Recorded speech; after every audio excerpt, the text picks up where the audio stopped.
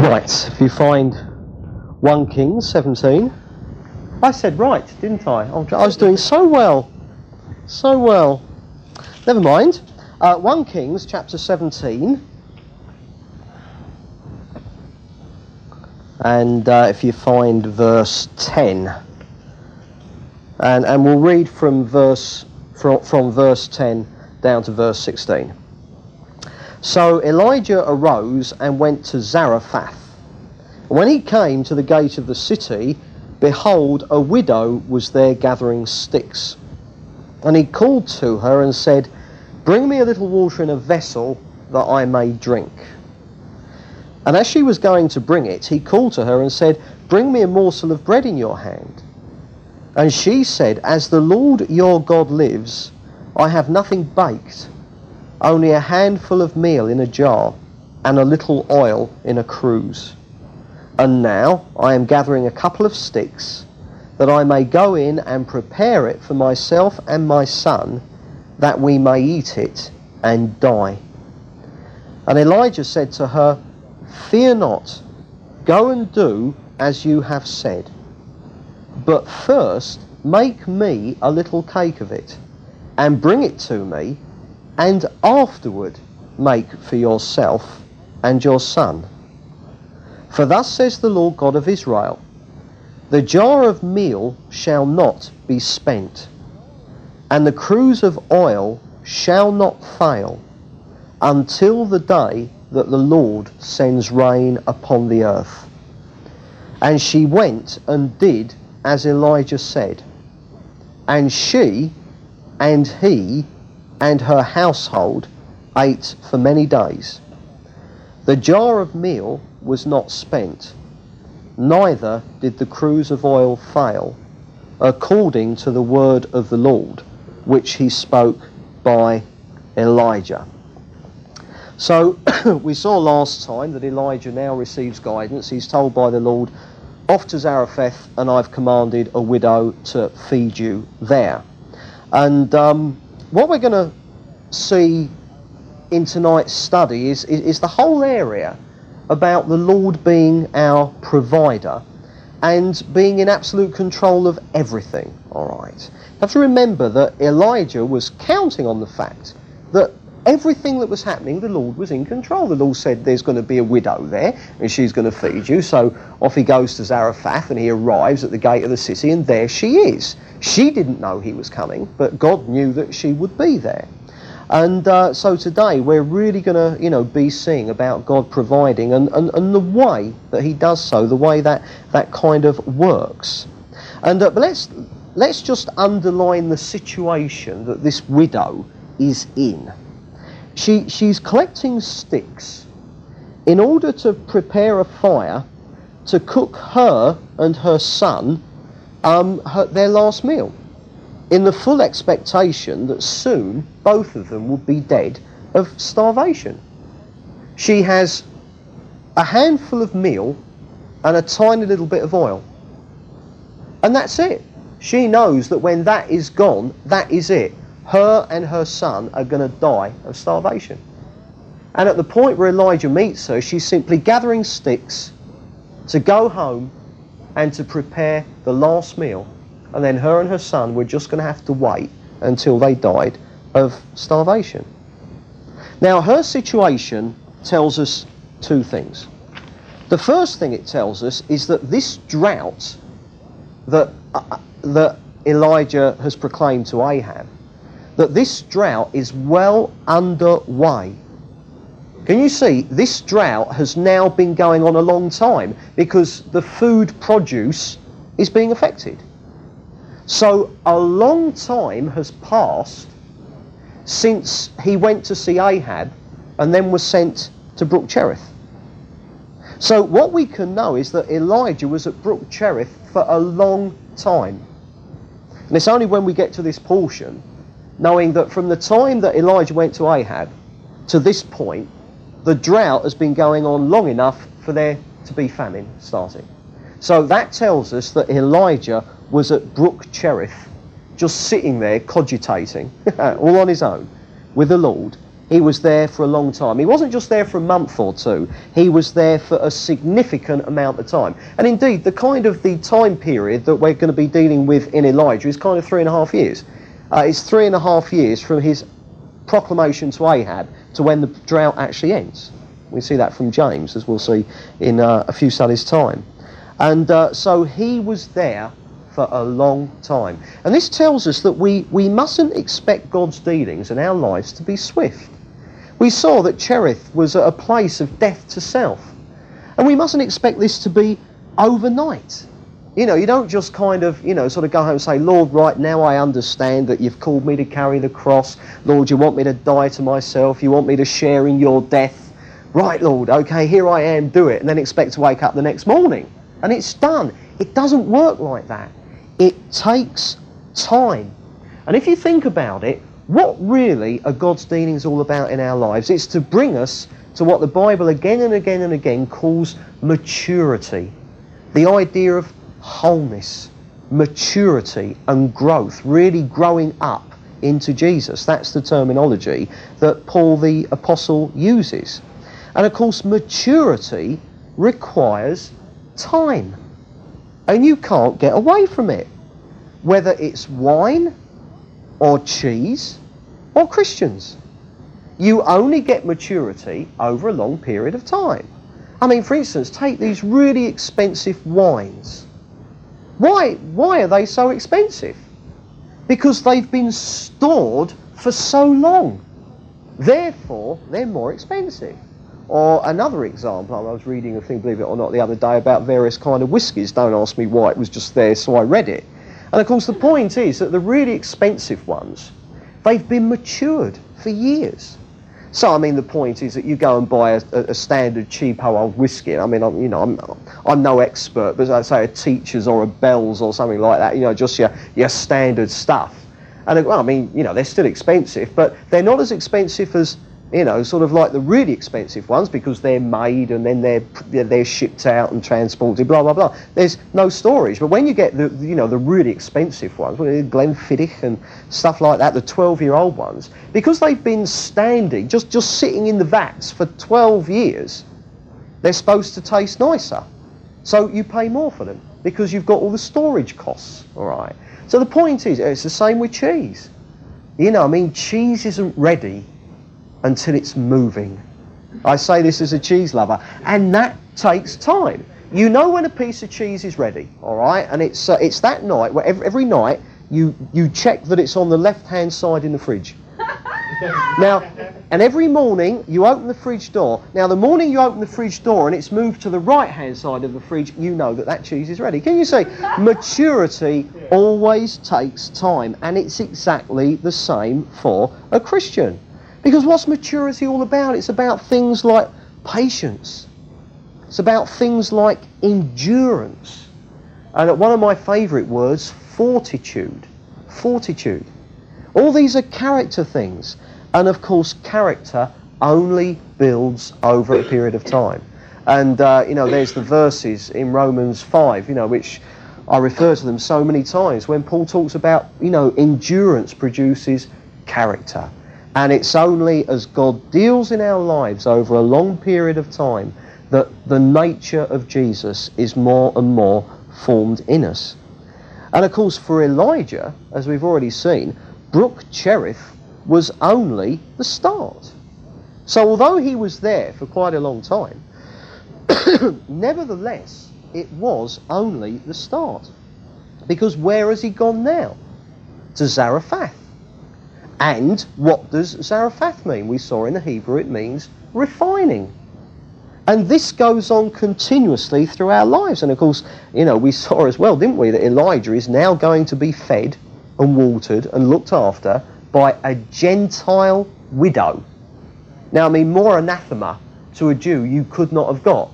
So now Elijah's got to run the gamut of all the whisperings behind his back and all that sort of stuff, because God's dealing with him. He's reducing him. He's cutting his pride down. He's taking all his self-righteousness away, so that Elijah really comes to realise his nothingness before the Lord. So that's the first thing, that this situation that she is in The first thing it tells us is that Elijah was at Brook Cherith for a long time, and that God's dealings in our lives, they don't happen overnight, not in the slightest.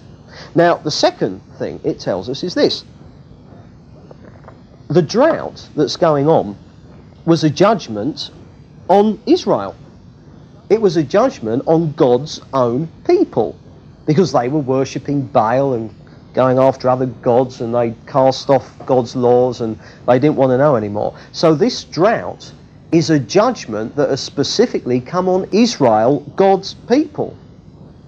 But here we're seeing that this drought is equally affecting the surrounding Gentiles as well. And what you've got there, obviously Israel signifies God's people, the Gentiles signify the world.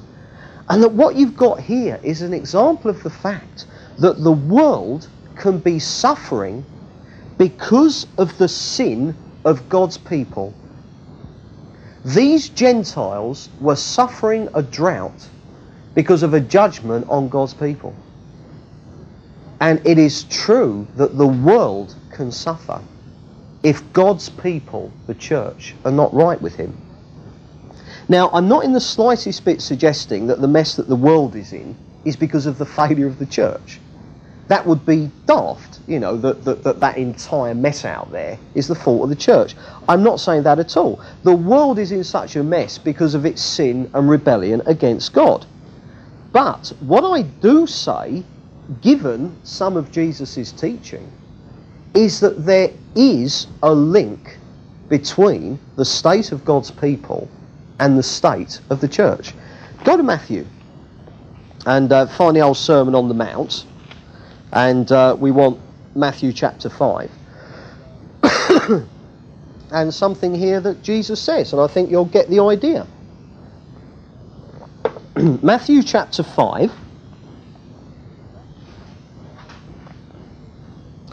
and we'll read verse 13.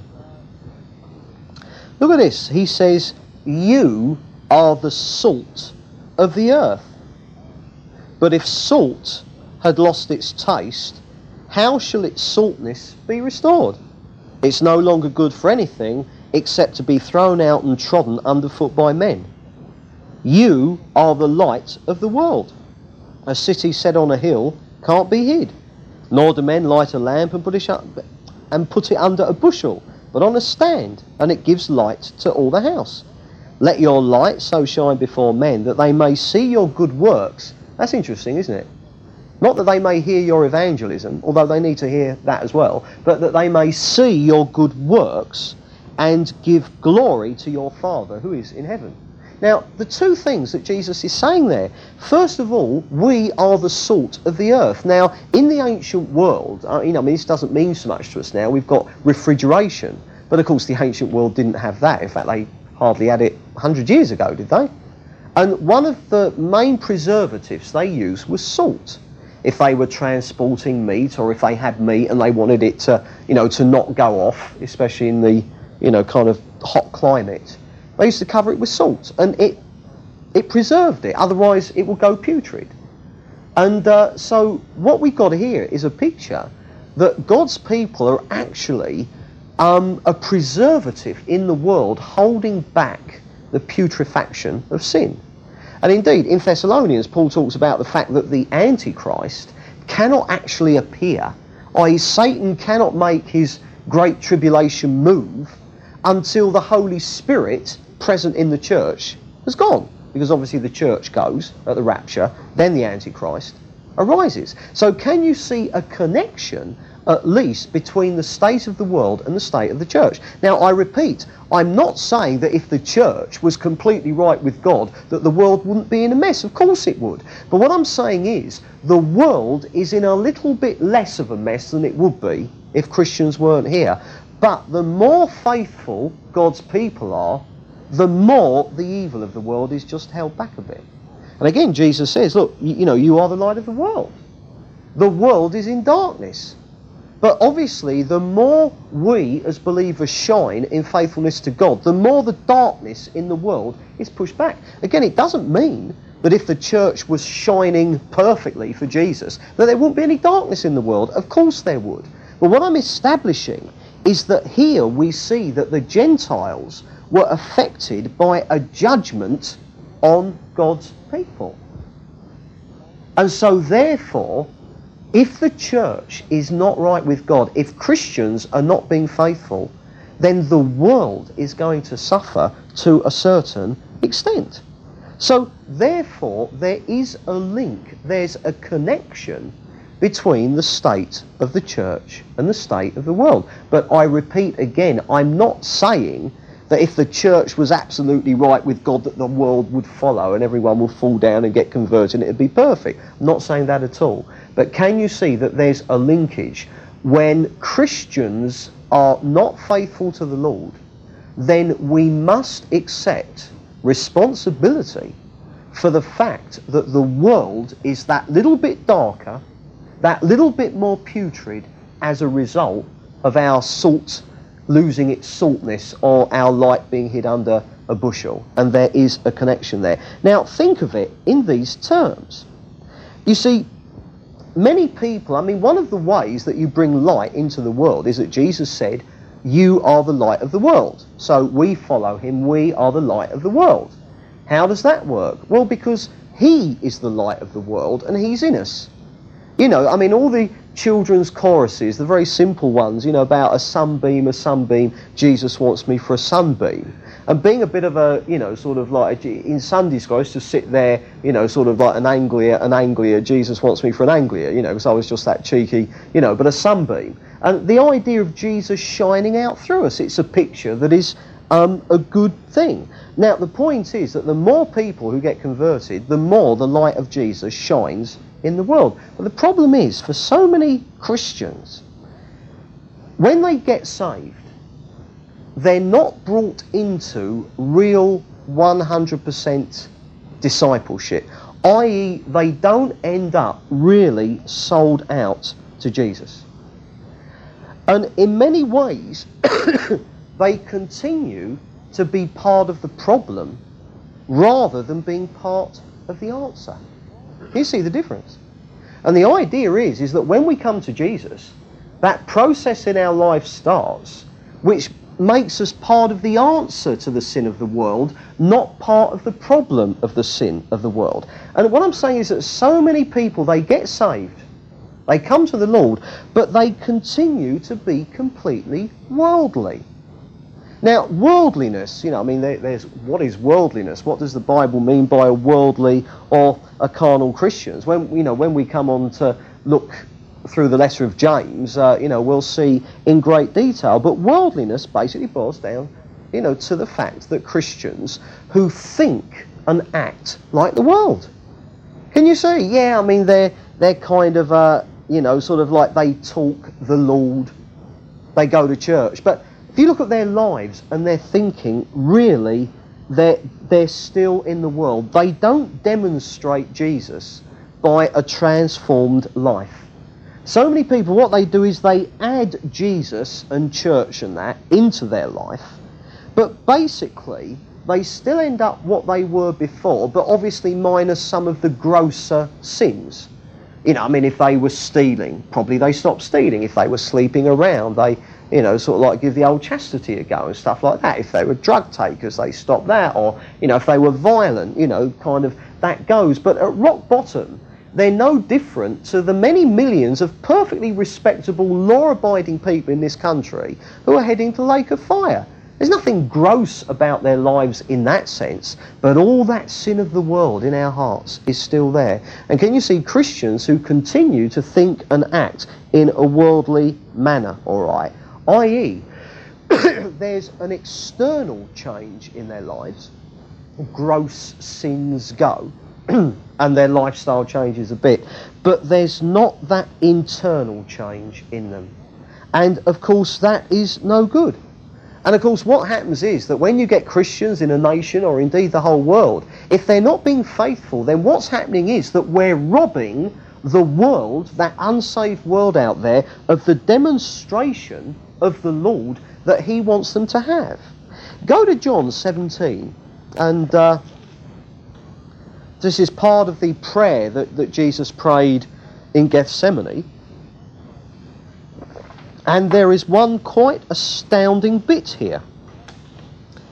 This is John's Gospel,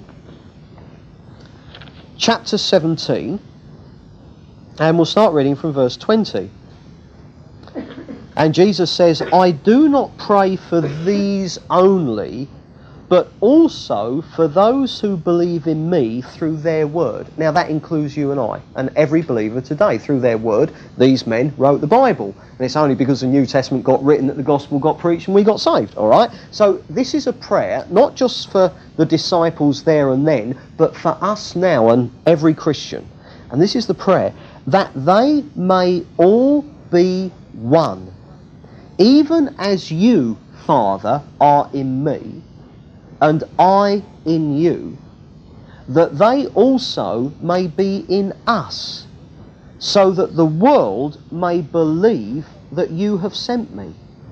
The glory which you have given me, I have given to them, because Jesus lives in us in all his glory, that they may be one even as we are one, I in them and you in me, that they may become perfectly one, so that the world may know that you have sent me and have loved them even as you have loved me. Now, can you see what Jesus is saying? He's talking here about oneness between his people. And he says that when that oneness is there, then the world will believe. Can you see? That what he's saying is that as unbelievers see that oneness and love between us, that is a very large part of what is going to affect them in such a way that they come into the kingdom. And here, what we're seeing from, here, is that God has given the world the right to have a demonstration that the gospel is true.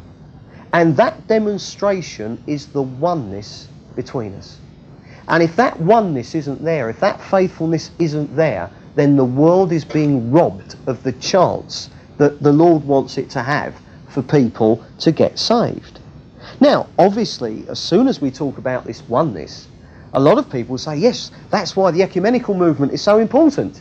Because the ecumenical movement, let's all get together and be one, is based on these verses. But obviously we've got to ask, well, what is the basis of this unity, this oneness? And the point is that if you take verse 20 to 23 out of context, you can make it mean what you like. But now we'll read from verse 17, the verses immediately before. And we're saying, right, Jesus has said that the world must have a demonstration of his power through us, and that demo is our unity. Now, what is that unity? Verse 17, sanctify them in the truth.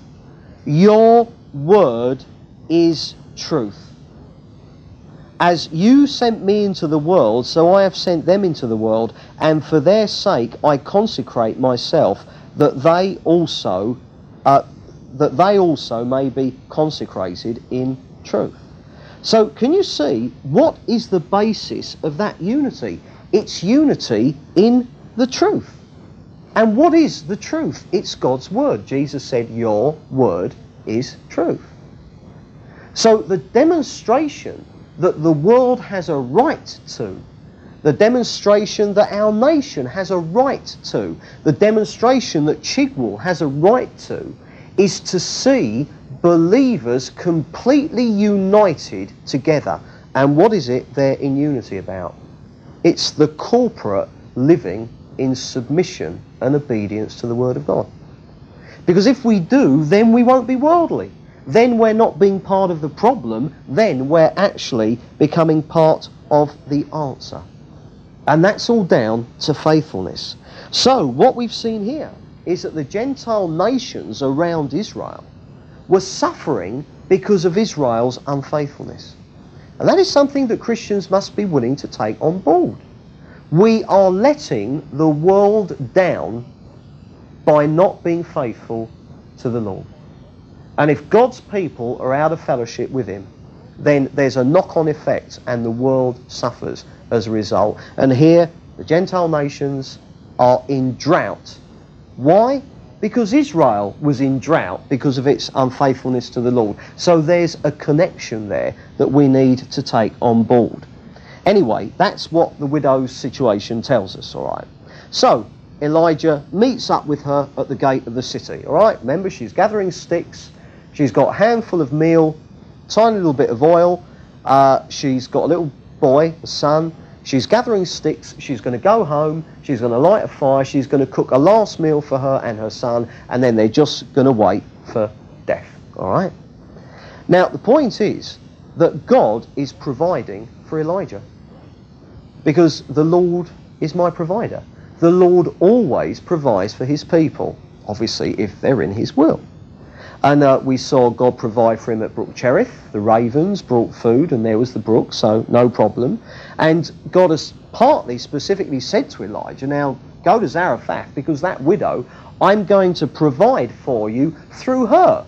Now we're talking about supernatural provision here, and God says she is going to be the means that I'm going to use to provide for you, all right?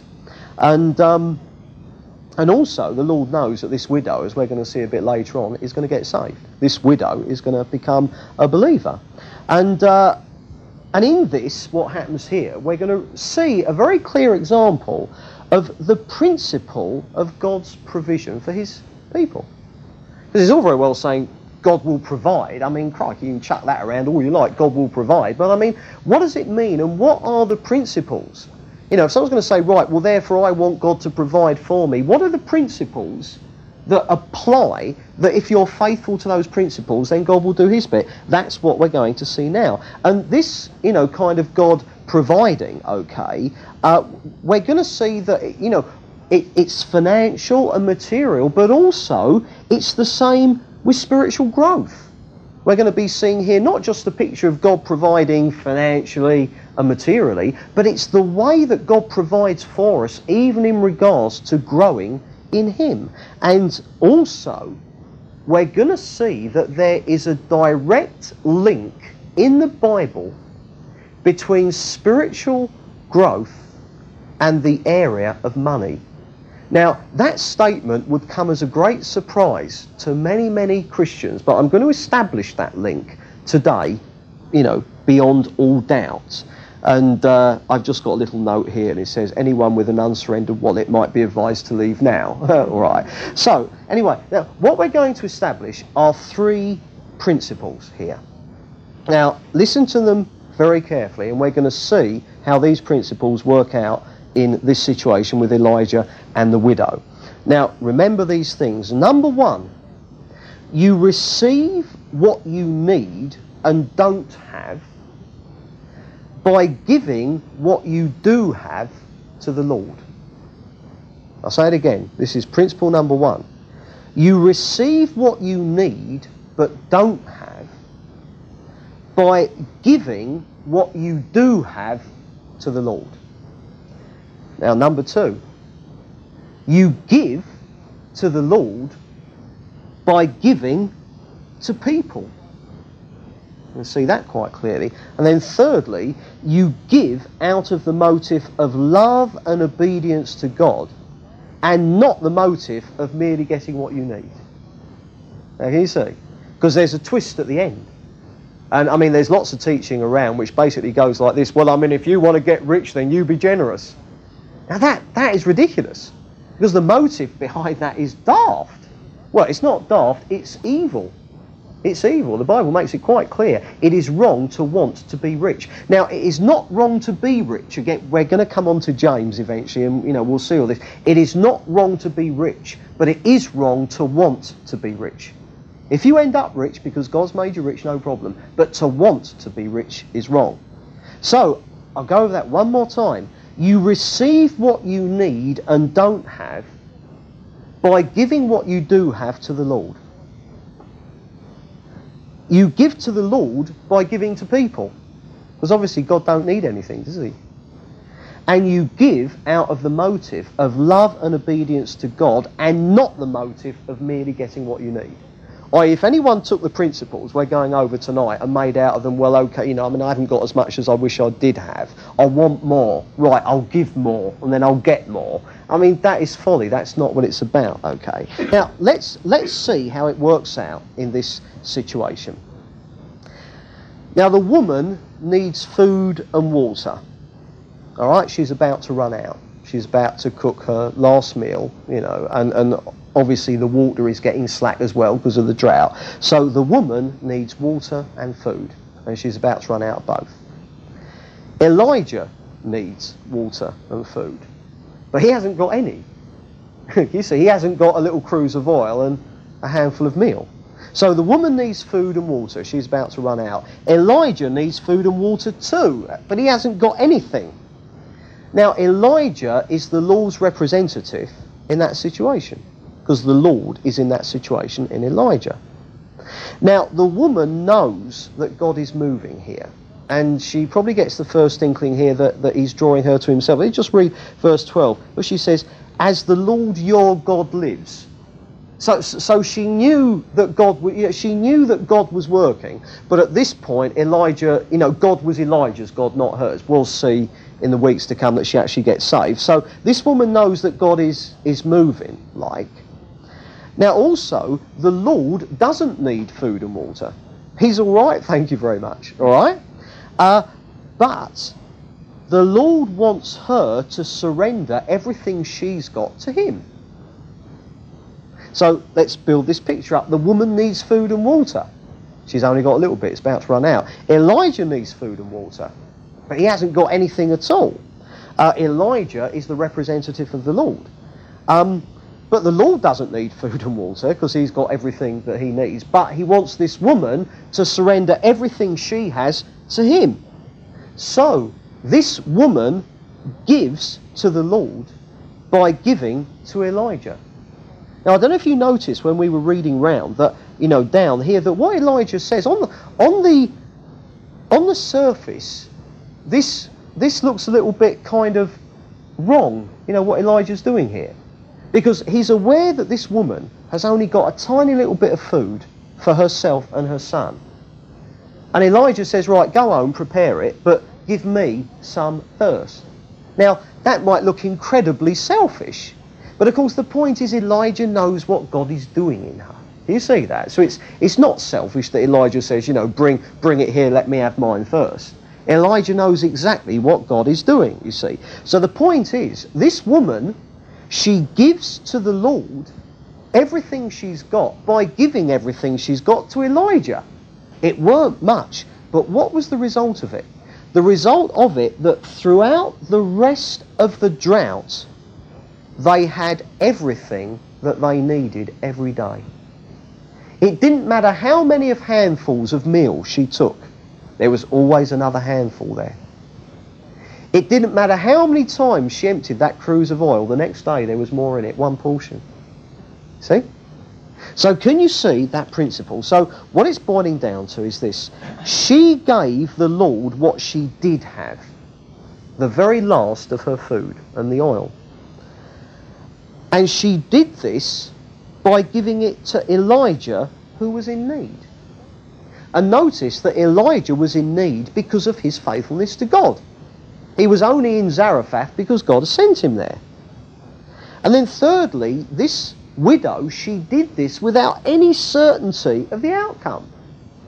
So it wasn't that, she wasn't here rolling up her sleeve saying, right, this is brilliant, because if I give it all to Elijah, then God will give me loads and loads back. She wasn't sure about that at all. Can you see? She wasn't giving it out of the wrong motive. She just somehow knew that it was right to do. So what she was doing here wasn't a selfish act, all right? So, the principles, let's go over it again. You receive what you need and don't have by giving what you do have to the Lord.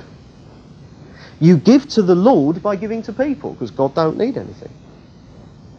And you give out of the motive of love and obedience to God, and not out of the motive of merely getting what you need. That would be selfish. Now, the point is, this principle applies not just to finances. This principle applies to every area of the Christian life. The truth is, do you remember what Jesus said? Give and it shall be given. All right, give and it shall be given. And the giving comes before receiving. And of course, ultimately, we receive more of the Lord in our own personal lives as we give more of ourselves to other people. See what I mean? The more you give yourself in service to others, the more you will receive of the Lord in your own life. Remember, you get what you don't have by giving away what you do have. So one looks at oneself and thinks, right, okay, yeah, I know that the Lord is taking me along, I'm growing, but my goodness, there's not enough of the Lord in me. So how do you get more? Give away everything of the Lord in you to other people. Can you see? Lay your life down in service to others. And the more you give away of yourself, the more of Jesus you'll receive. The more you put into worship, the more you'll get out of it. It's always give, and it shall be given. But of course, you know, I mean, if people come along to worship, merely they want to be blessed. So they sit there, right, bless me, you know. And then other people aren't doing very much, then they go away, oh, fat lot of good they are. They didn't bless me. Now, no wonder someone like that gets nowhere. Now, the point, they're in worship for selfish reasons. They wanted to get blessed. Now, why are we in worship? To bless the Lord. Not to get blessed ourselves, to bless the Lord. So, you really put yourself into worship and worship the Lord. You know, praying, sharing, singing, clapping, dancing, or whatever, all right? And what you'll find is, the more you forget yourself and give yourself away in worship, you'll come out really blessed. You see? It works in regards to fellowship with each other. I mean, some people, they come along and their idea of fellowship is they think, right, I'm here, have fellowship with me. They sit there and they're waiting for you to have fellowship with them. Well, come on, have fellowship with me. The emphasis, do you remember in the Church Life series, all going back a way now, aren't we? When we actually looked at the talk, what is fellowship, we saw that the Greek word was koinonia, and it means a partnership. But in the Greek, the emphasis of that partnership isn't the bit you get out of it, it's the bit you put into it. So at the very heart of the word fellowship, it's a giving thing. It is indeed a two-way thing, but the emphasis is on what you're putting in your bit of the pool, as it were. So come along to fellowship, forget about yourself, give yourself to other people. And the more you give into it, the more you will get out of it. I mean, it's a give, and it shall be given. Now, obviously, if you came along and said, right, okay, well, I'm not getting blessed, right, I've got to give more of myself, then I'll be more blessed. And so you end up giving more of yourself in order to get blessed. I mean, again, the motive is wrong. But forget about yourself, concentrate on the Lord and others, and suddenly the blessing comes. Give, and it shall be given. And, you know, I mean, one of the little perks that comes from that, well, obviously, we all have problems there. You know, we've all got things we could get all depressed about and that. But the point is, the more we forget about ourselves and concentrate on other, put your problems to one side and concentrate on sharing the burden of other people's problems. And as soon as you do that, you'll notice that suddenly your problems have shrunk. They've got down to manageable size. I'm not saying that you realise you haven't got any problems, because we've all got problems, but the point is, the more you concentrate on your problem, the bigger it gets. Goliath. But the more you turn away looking at Goliath and look at the Lord in other people and serve them, you'll find that what you're seeing then is the Lord, and Goliath shrinks down to the size he actually is. Because, you know, his true size is not relative to us, it's relative to the Lord. And that problem is nothing in God's eyes. He can handle it. Can you see? So, therefore, you know, the more we give, forget about ourselves and give and sacrifice ourselves, the more we're going to receive, whatever it is in whatever area of life that we need at any one time. All right. But in regards to this principle, give and it shall be given, and we've seen that it applies to every area of the Christian life. But what we need to realise is that the Word of God, in regards to this principle, concentrates on the aspect, not of giving time or giving yourself or stuff like that. I mean, it refers to that as well, but the Bible's main concentration of this principle is in the area of money. In the area of money. This principle, give and it shall be given, if you read through the Bible, it's highlighting money far more than anything else. And what we're going to see now is that the Bible actually links financial giving with spiritual blessing. And, now you're not about to hear prosperity doctrine from me, don't worry about that. But I do want to establish the link in the Bible between financial giving and receiving spiritual blessing. And the reason I think that the Bible homes in on the financial side so much is because such giving is often the bottom line of discipleship. You'll find in most things there's a bottom line, isn't there? There's always a when push comes to shove in regards to everything.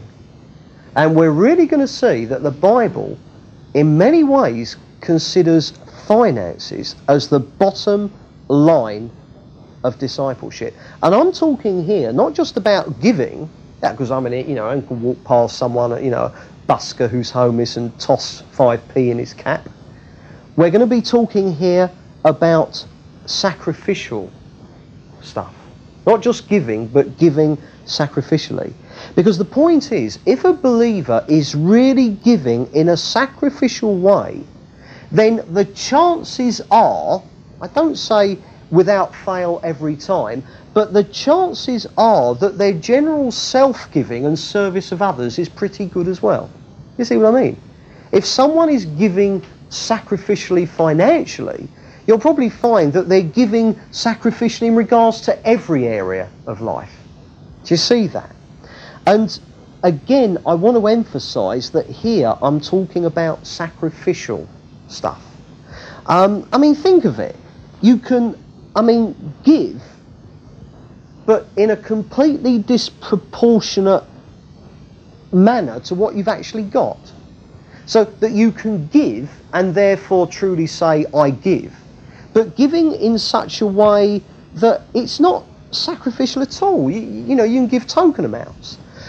For one person, a £5 might be a token amount. It's completely disproportionate to what they've got. No sacrifice involved. For other people, £5,000 might be mere token giving. Can you see what it's why? There's no rules or regulations. But the Bible does talk about giving sacrificially. And therefore, one can give a token amount that is nothing compared to what you've actually got. Go to Mark 12. Let's see something that Jesus observed in the temple one day. Mark chapter 12 and find verse 41. Mark chapter 12, and let's read from verse 41. And Jesus sat down opposite the treasury and watched the multitude putting money into the treasury. Many rich people put in large sums, and a poor widow came and put in 2 copper coins, which make a penny. And he called his disciples to him, and he said, Truly, I say to you, this poor widow has put in more than all those who are contributing to the treasury. For they all contributed out of their abundance, but she, out of her poverty, has put in everything she had, her whole living. Now, I want to emphasise, I'm not saying, and the Bible indeed does not say, that giving ought to be sacrificial the whole time. It's not saying that it's totally wrong for Christians to ever use their money on themselves.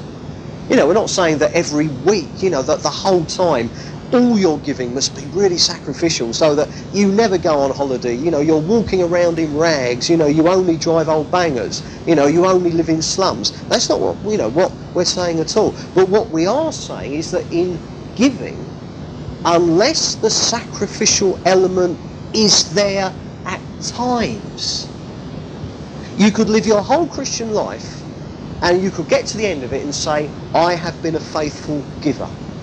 But the Lord's answer will be, well, great, but was it ever sacrificial? Because someone who sticks 10p in every week is a faithful giver. They're giving every week. But what an insult to the Lord. Can you see? So that's sacrificial. But for someone else, £5,000 might be an insult.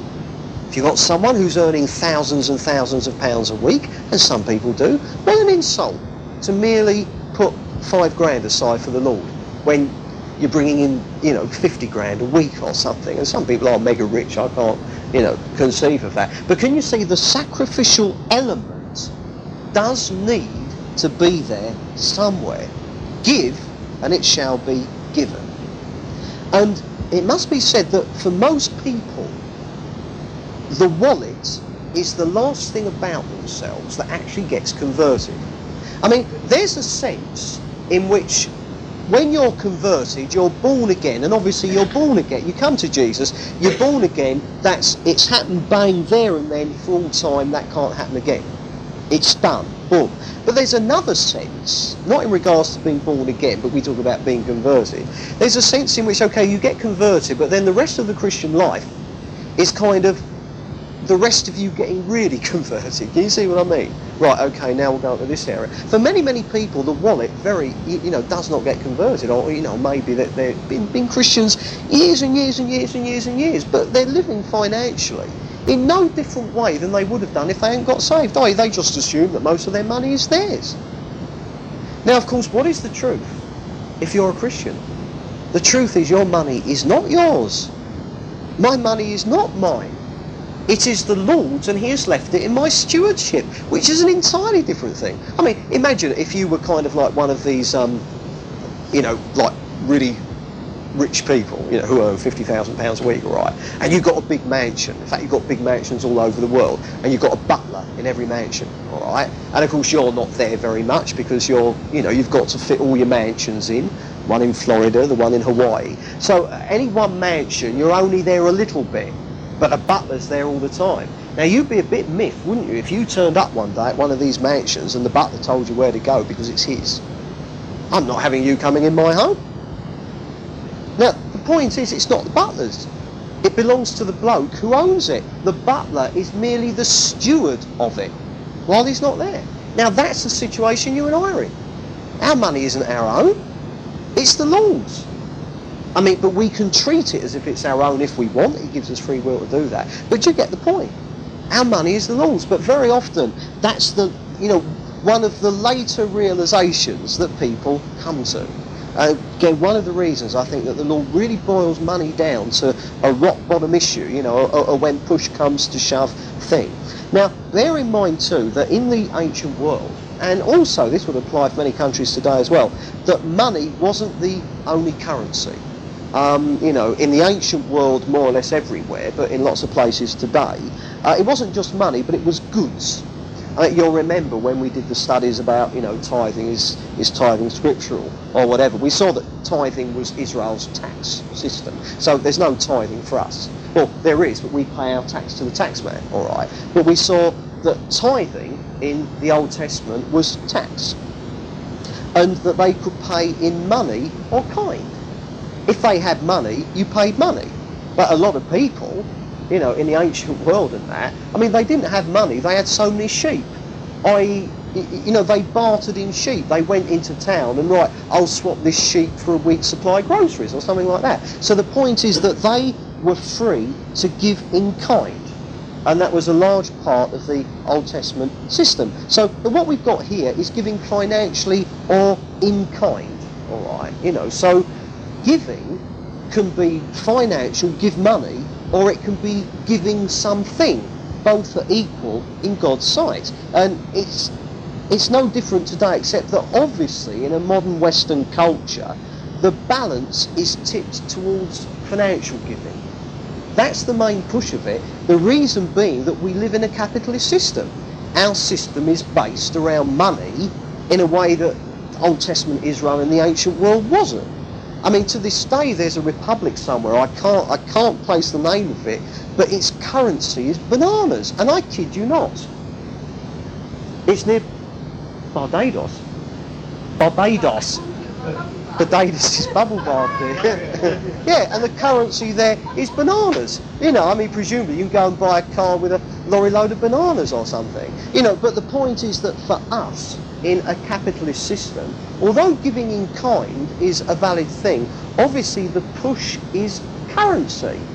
Because obviously, if your giving is partially to meet needs that other people have financially, then the point is, if they've got bills to pay, I mean, they can't, for instance, you know, write to the phone company and say, you know, will 500 bananas do, or do you need 550? Can you see, money is the currency, so money has got to be, you know, the main giving in our lives, as it were. And so, you know, but the main point is this.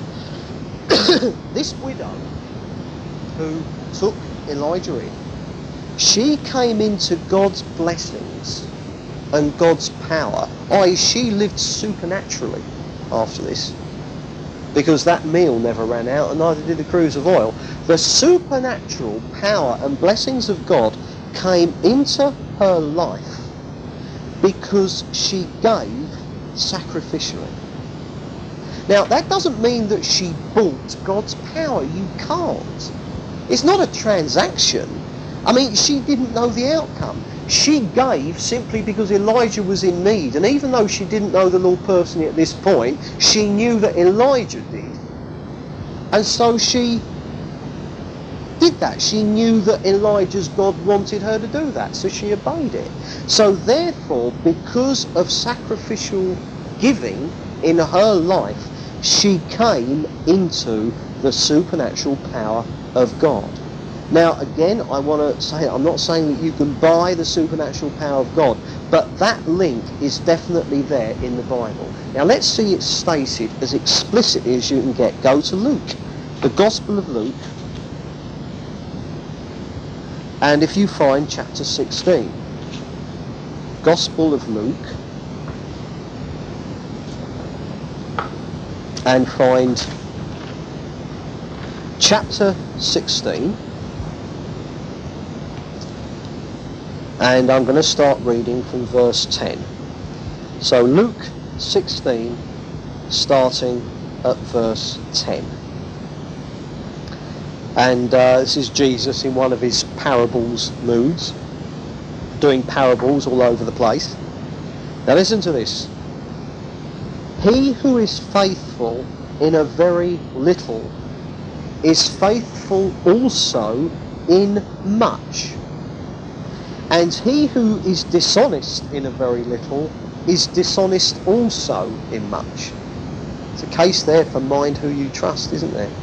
How trust has got to grow between people. Now look at this, he says, if then you have not been faithful in the unrighteous mammon, who will entrust you with true riches? And if you have not been faithful in that which is another's, who will give you that which is your own? No servant can serve two masters, for either he will hate the one and love the other, or he will be devoted to the one and despise the other. You cannot serve God and mammon. Let me read verse 11 again. If you have not been faithful in unrighteous mammon, then who will entrust you with the true riches? Now, what are the true riches? The supernatural power of the Lord in our lives. That is the true riches. The life and the power of Jesus within us. What is unrighteous mammon? Now, mammon is the Aramaic word for riches. It's linked to the Hebrew word that we get amen from. When someone prays and we say amen, that's a Hebrew word that means so be it. But interestingly enough, it's all tied up with trust. And that is why amen, so be it, have become how you end a prayer. One person prays and everyone else says amen. They're saying, so be it, I agree with that prayer. But what's the push behind it? We've asked the Lord for something and we trust him to do it. So the point is about mammon, all right, is it was that which was to be trusted, leaned on and depended on. That's the push behind mammon here. And of course the thing that Jesus is saying is, Who are you going to trust? Are you going to trust the Lord, or are you going to trust your money? Because if your trust and security is in your money, it's not in the Lord. No matter what you say, it's not in the Lord. But if your trust is in the Lord, then who cares about money? You can be generous with it. And of course, what Jesus is saying here, until you're in right relationship with your money, you're not really going to experience the true riches, which is the power of God in our lives. Because to be tight, to be not willing to give generously as the Lord leads, is another way of saying that you trust your money and not the Lord. You're dependent upon your money and not the Lord. And that is a terrible insult to the Lord. Because the Lord made everything, including money. I mean, you might as well bow down and worship an idol. Can you see? Because what is idolatry? Idolatry is a relationship with a God who doesn't exist. Because idols don't exist. There's only one true God. So what is an idolater doing? He's putting his trust in a God who doesn't exist. Well, when you put your trust in money, then that money becomes your God, your idol. And that is why Paul, in his writings, links greed with idolatry. And you'll find that Paul equates greed and idolatry as being the same thing. Why? Because if you're greedy, your trust is in material things rather than the Lord who made them. It's the equivalent to worshipping an idol. So here, what Jesus is saying, he's saying in order to be really entrusted with the true riches, you must be in right relationship to money. And what does right relationship to money mean? It means give, and it shall be given. It doesn't mean you've got to give all your money away. It doesn't mean it's wrong to have money, but we're talking that sacrificial giving features in our lives as Christians to whatever extent the Lord wants. Whereas for many believers, I would say giving hardly features in their lives, let alone sacrificial giving. And sacrificial giving needs to feature in our lives. Go to Malachi, because I'm going to continue establishing this link from various places in the Bible. Malachi, which is the last book in the Old Testament, and find chapter 3. Malachi, chapter 3, and we're going to read from verse 8. Some very interesting terminology here. Malachi chapter 3, verse 8 to 11. He says, will man rob God? This is God speaking through Malachi, who is a prophet. Will man rob God? Yet you are robbing me. But you say, how are we robbing you? In your tithes and offerings. You are cursed with a curse, for you are robbing me, the whole nation, of you. Bring the full tithes into the storehouse, that there may be food in my house, and thereby put me to the test, says the Lord of hosts, if I will not open the windows of heaven for you, and pour down an overflowing blessing. I will rebuke the devourer for you, so that it will not destroy the fruits of your soil, and your vine in the field shall not fail to bear, says the Lord of hosts. Now what we've got here is that God is speaking to his people, and he says, you are robbing me. Now that's an incredible thing. You can rob God. Now, I mean, obviously, robbing your neighbour's bad enough. You deserve to go to prison. But here, we can rob God. And it's in two areas. The area of tithes and offerings. Now, you'll remember from the tithing tape that we did, tithes in the Old Testament were mandatory. They were taxes. They had to be paid. But offerings were strictly free will. Strictly free will. There was no legal framework. It was up to you. And giving in the church today is not tithing. We pay our tithes, our taxes, right, to the government. But the giving in the church today is free will stuff. Offering that is completely free will. Now, the point is that what the Lord says here I mean, obviously, if you're not paying your taxes, that's bad. But here, the Lord says the fact that they weren't giving offerings was robbing him as well. And if you think about it, if someone's not even paying their taxes, they're hardly likely to be generous. If you're fiddling the tax man, you're not going to be generous, are you? Now, what's interesting is that therefore, in verse 10, you get a commandment, bring the full tithes into the storehouse. Now, there's no commandment here about offerings, because they're free will. So if God commanded people to give a free will offering, that would be a nonsense. It wouldn't be free will anymore.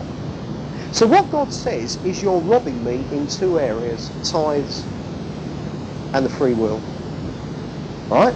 But he only commands them to give the tithes, because the free will stuff is free will. So if we're now having the free will offering, you must give. That's a nonsense. So the Lord only commands them to pay their tithes, because that was in the law. Free will, there's got to be free will. But what's interesting is that God considered that the fact that they weren't offering free will as well was also taking from him what was his. So what we've got here is that in giving, does one have to give? No, one doesn't. You must pay your taxes, yes, but does one have to give? No, it's free will. But to not give is nevertheless robbing God, because it is his due.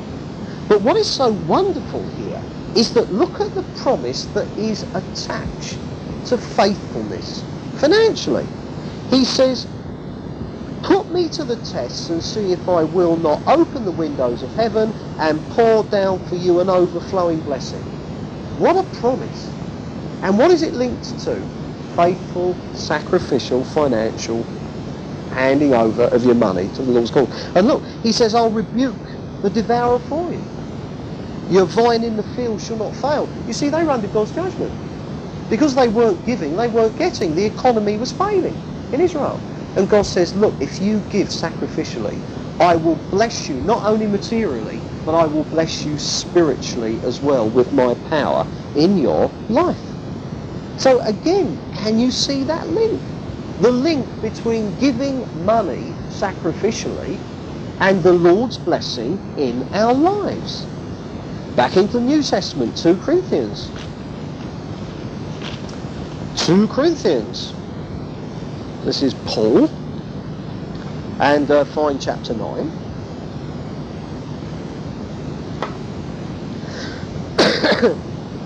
Two Corinthians chapter 9, and I'm going to read verse 1 first, and then we're going to skip down to verse 6. So first of all, verse 9, 2 Corinthians 9, verse 1, just to get the context. Now it is superfluous for me to write to you about the offering for the saints. So what's the context? Giving. Now down to verse 6. And he says, the point is this: he who sows sparingly will reap sparingly.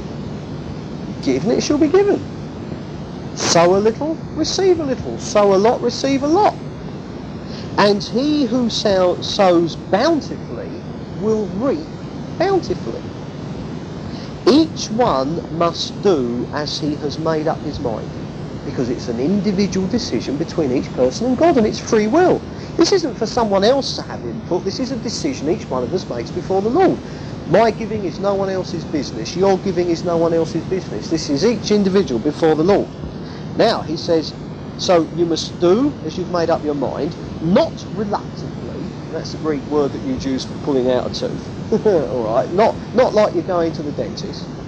You know, I mean, if it's that hard to part with your money, keep it. That's what the Bible says. Not under compulsion. Now, that means emotional pressure. That's important. Don't let people go to meetings, big appeals for money and stuff like that. You know, the Lord's saying checks for £500 minimum. I mean, all that rubbish. That is giving under pressure, so don't. If you're ever put under pressure specifically to give, don't, basically. Think about it. If later you feel it's right, yeah, fine, but don't do it on the spot if you're being pressurised. And it says, for God loves a cheerful giver. Now that word here, cheerful, is hilarious. That's the Greek word. It means give with hilarity. That's where we get our English word from. And it means, you know, give laughing. really pleased, not grimacing, not kind of through gritted teeth, but joyfully, because it's, as Jesus said, it's more blessed to give than to receive. And then he says, and God is able to provide you with every blessing in abundance. So he's talked about giving, give sacrificially, and then he talks about God providing for you. Give, and it shall be given. All right?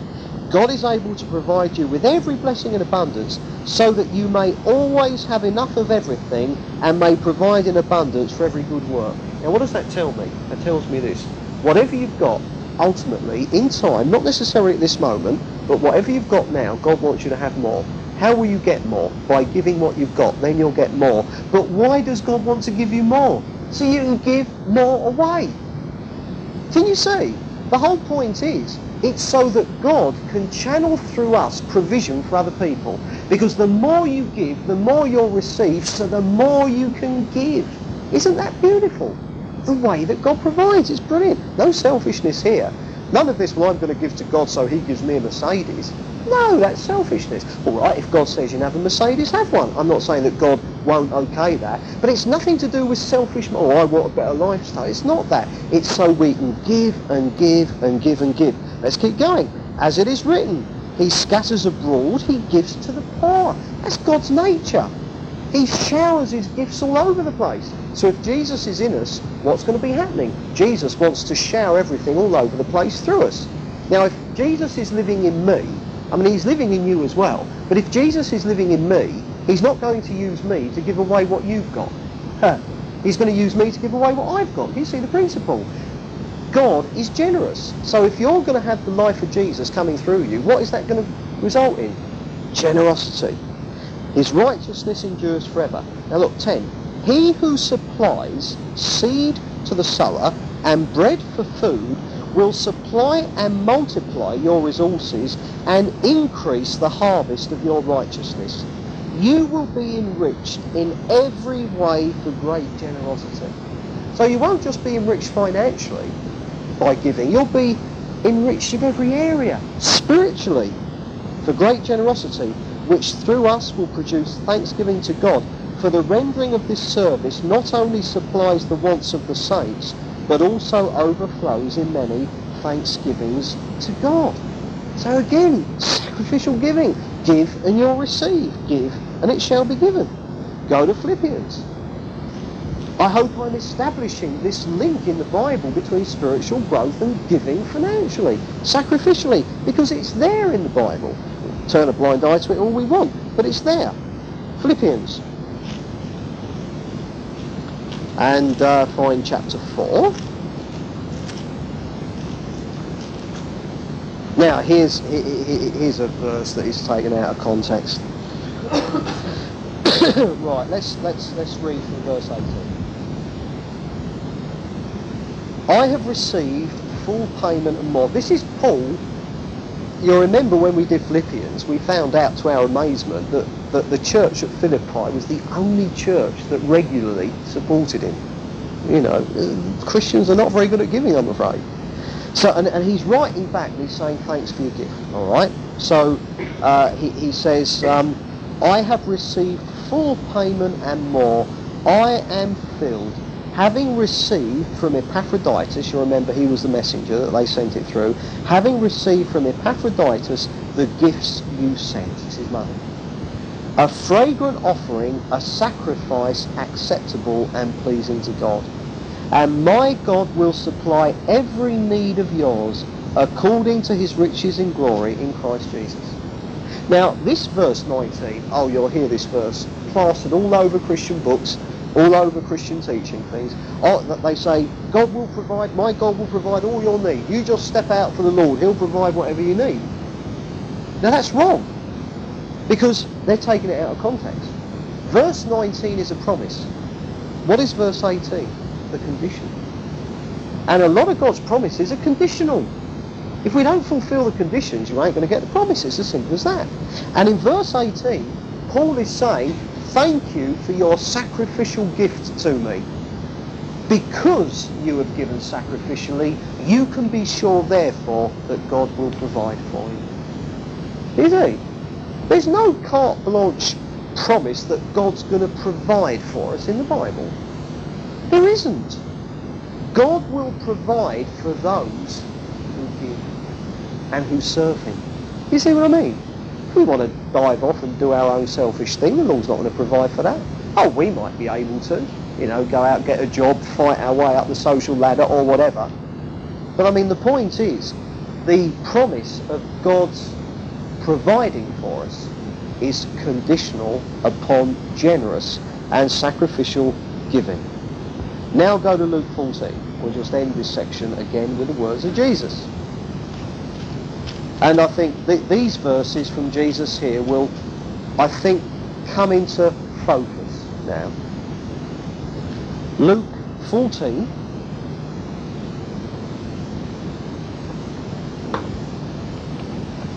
And read from verse 25. Now this is Jesus talking to his disciples.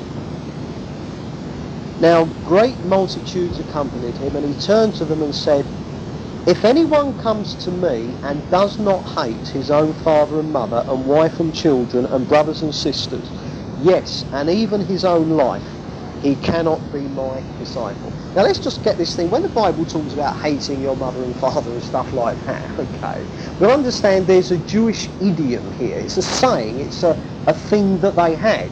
And all they were saying is that if you're comparing one thing to something else, and both are valid, the thing that you hate, it simply means you love the other thing more.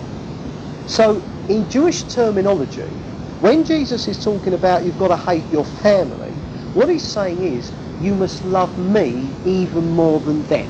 All right, it was simply a Jewish phraseology. The Jews who heard this knew exactly what Jesus was saying. He knew they weren't literally saying that you've got to hate your family. They knew what he was saying. I come before your family. You must love me more than your family. That's what Jesus was saying. And he says, whoever does not bear his own cross and come after me cannot be my disciple. There's that old cross. For which of you, desiring to build a tower, does not first sit down and count the cost, whether he has enough to complete it? Otherwise, when he's laid a foundation, he's not able to finish. All will see it and begin to mock him, saying, this man began to build and was not able to finish.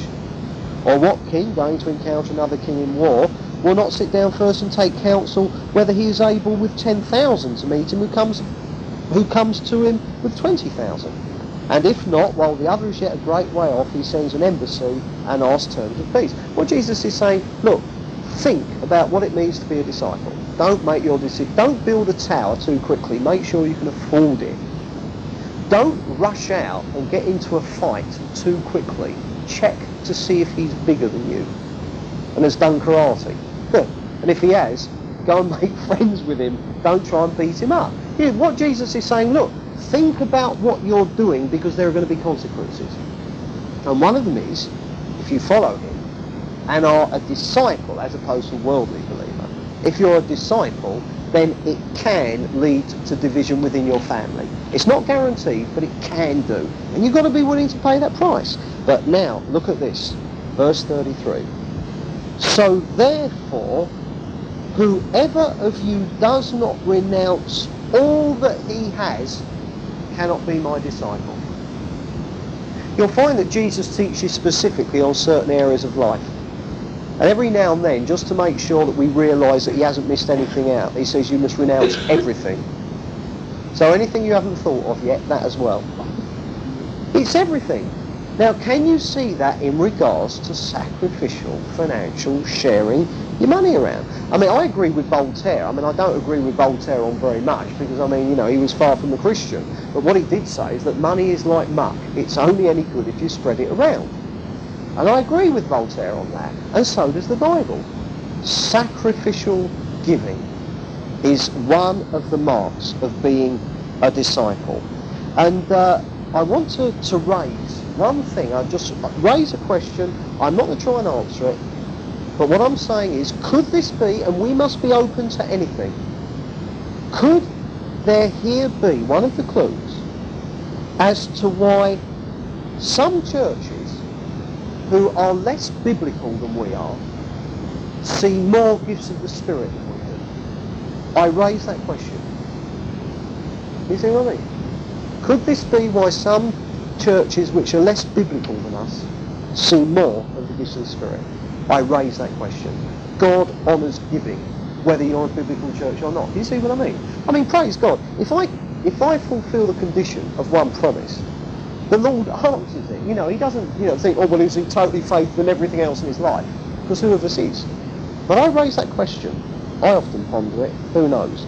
So, what we've seen now is that God, therefore, provides for Elijah and the widow and her son. He provides for them miraculously. She gave everything she had to God via Elijah. The Lord met her needs. Now, two things.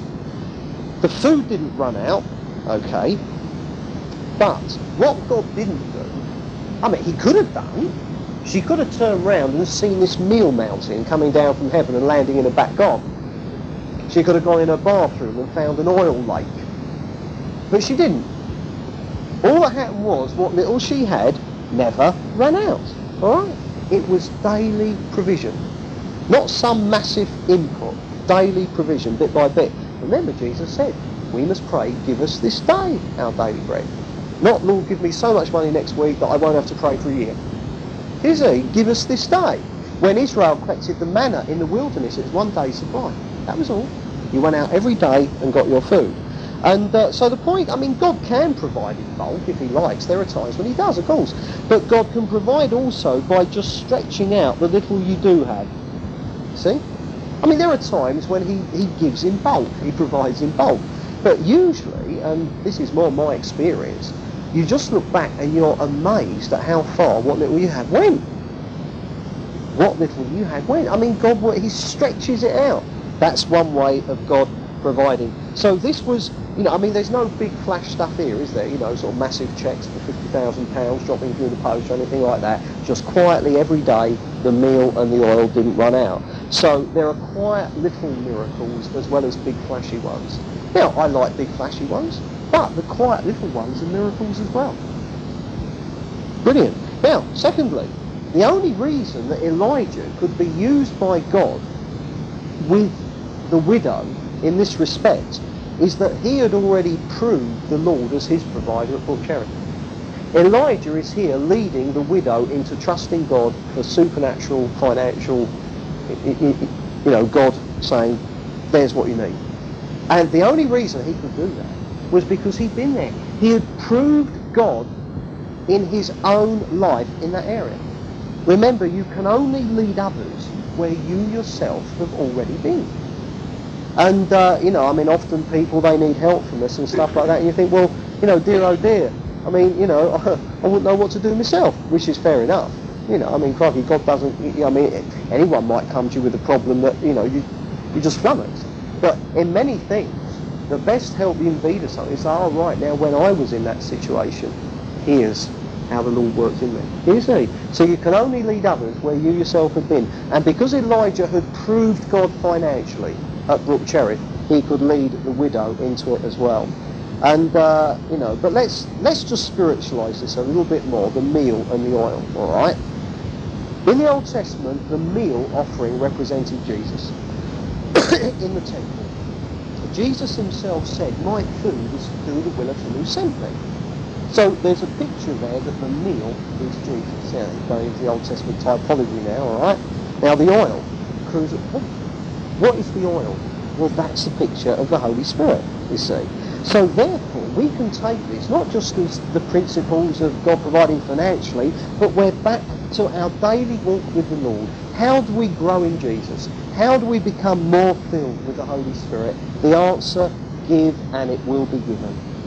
Until we are giving away to others that which the Lord has already done in us, we can't expect him to do any more. Do you see the point? Whatever you've received from the Lord thus far, until you've given it away and used it all up, you won't get any more. That's the principle. We only receive more from the Lord when we've given away and shared what we already have. i.e., the more you love other people in practical service, being there when they need you, sharing their burdens, the more you love others, the greater will be the supply of God's love shed abroad in your heart. You see what I mean?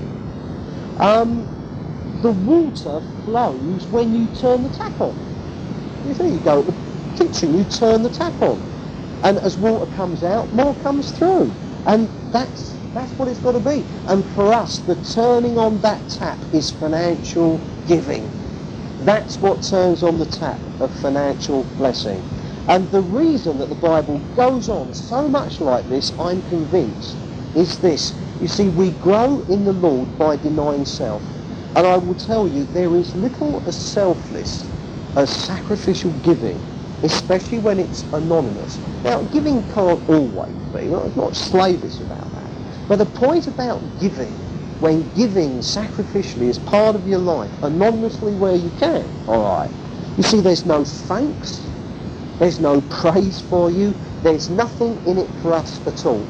It's pure sacrifice. And that's why it's so good for us. Because it's pure sacrifice. There's nothing for self to feed on. And it's why we do so little of it. Because there's nothing in it for our sinful natures. The only thing for us in giving sacrificially is the Lord himself. He's all the thanks you're going to get. But isn't he all the thanks we want? Can you see? But the trouble is, for our sinful natures, the Lord is not good enough. Can you see? So the point is that to really give financially, sacrificially, oh, it's selfish. Oh, it hurts the sinful nature. And good that it does, good on it, because our sinful natures need hurting. But I'll tell you, the more we give in every area, the more we receive from the Lord. Now, in drawing this to a close, let me say that if a talk like this has made anyone feel a bit uncomfortable, let me just say this. Good. Because it's meant to. It's meant to. You know, I mean, all this stuff in the Bible, you know, I mean, when the New Testament was written 2,000 years ago and Jesus said these things to people, or Malachi, it was as unpopular then as it is now. They didn't like it any more than us. But it is the way. Denying self. Carrying the cross. And I really do believe that this is an issue where the Lord really wants to take out the drawn sword of his spirit and maybe just do a little bit of slicing up. You know what I mean? Because unless we renounce everything that we have, we cannot be his disciple. And what I do know is that ultimately, if the wallet is not renounced, I frankly don't believe that very much in our lives is. Because if the wallet is not renounced, if our wallet is not converted, then we are in wrong relationship to unrighteous mammon. And if we're in wrong relationship to unrighteous mammon, what did Jesus say? I'm not going to entrust you with the true riches. So remember, I'm not saying you've got to give away everything you have. I've been very careful not to say that. But I'm saying that giving must be a regular part of our lives all the time, but sacrificial time giving must be there as well, here and there, as the Lord leads. And yeah, God will prosper us. He will prosper us financially as well. So, give and it shall be given. The widow certainly found out how true that was. We will continue next time.